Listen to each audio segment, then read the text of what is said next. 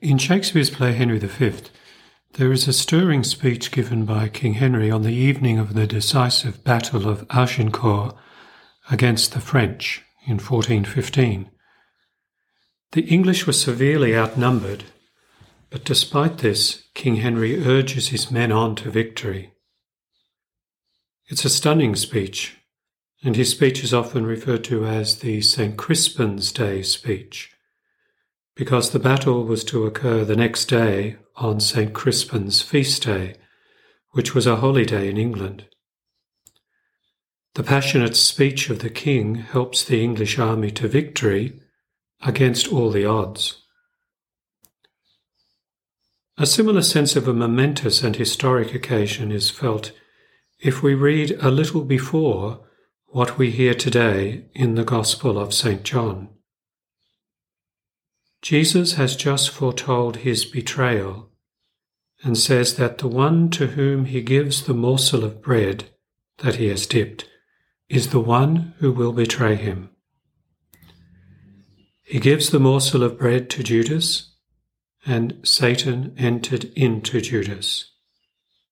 And Judas leaves, and it was night.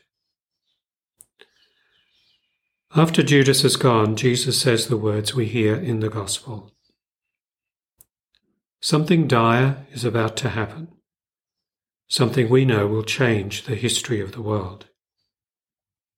And yet Christ speaks encouragingly to the 11 who remain. What is about to happen, although happening with the work of the evil one in Judas, will be to the glory of God and the glorification of Christ himself. Judas has left. He has abandoned his place among the apostles. What must the heart of Jesus felt? Yet he speaks of being glorified and the Father being glorified. Glorified through what?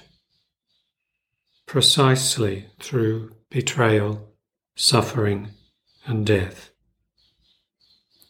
It is precisely when Christ consents to his suffering at the hands of evil men that he shows us the dimensions of God's love for the world. But there is something more as well. For even while Christ is yet on the very cross, even in that utter degradation and suffering, his glory will appear. For the sun was darkened, the veil of the temple was torn in two, the earth shook, and rocks were split asunder, and graves opened, and many bodies of those that had died arose. He then goes on to say what could be styled as his parting words before his passion begins. He gives a new commandment, that those who follow him must love each other in just the same way that he has loved us. Yes, Christianity is a religion of love. The Torah, the law of Moses, the Jewish law, commanded human love for oneself and one's neighbour in Leviticus chapter 19, verse 18. Jesus places on top of that, if you like, a commandment to divine love for one another that is modelled on his own acts of charity and generosity. This is supernatural love that comes not from us, but from the Holy Spirit. So it's a high measure. It's not being nice, but being loving to the point of sacrifice and suffering. The mention of glory now takes our attention to the second reading from the book of the Apocalypse. What is this new Jerusalem? It is the heavenly city, whose builder and maker is God. It touches down to earth so that the worshipping church on earth can join in the heavenly liturgy of the angels and saints who never cease to praise the Lord and the Lamb. The experience of being in this heavenly city is that God dwells with his people, not as a visitor, and certainly not someone who is disinterested. Every tear is wiped away, and death is eliminated. At the end of time, at Christ's second coming to judge the world, the kingdom of God will come in its fullness. After the judgment of all peoples, the friends of God, the righteous, will reign forever with Christ, glorified in body and soul. The universe will be renewed, the church herself will be perfected. The book of Apocalypse calls this mysterious renewal of humanity and the world a new heaven and a new earth.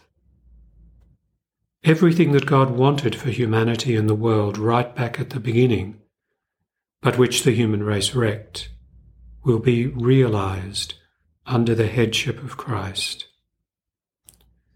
For humanity, this will be the final realization of the unity of the human race, because the community of the redeemed in heaven will have no wounds inflicted on it by sin and by self-love.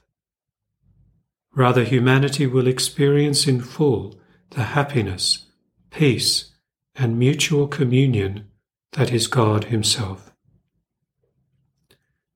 For the cosmos and the visible universe, it will mean a restoration to its original state as at the moment of creation. We do not know the moment when all this will happen, nor the exact way in which the universe will be transformed. But what we do know is that God is preparing this to happen. And when it does happen, though with something like the pain and suffering of birth pangs before it, we will experience an existence where righteousness dwells and happiness will fill and surpass the desires arising in the human heart. In this present existence, we have a partial perception of that glorious existence because the church is the place where God dwells among his people in the here and now.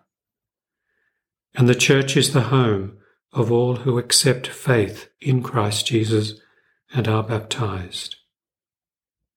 Let us thank God that we are among those. Laudetur Jesus Christus.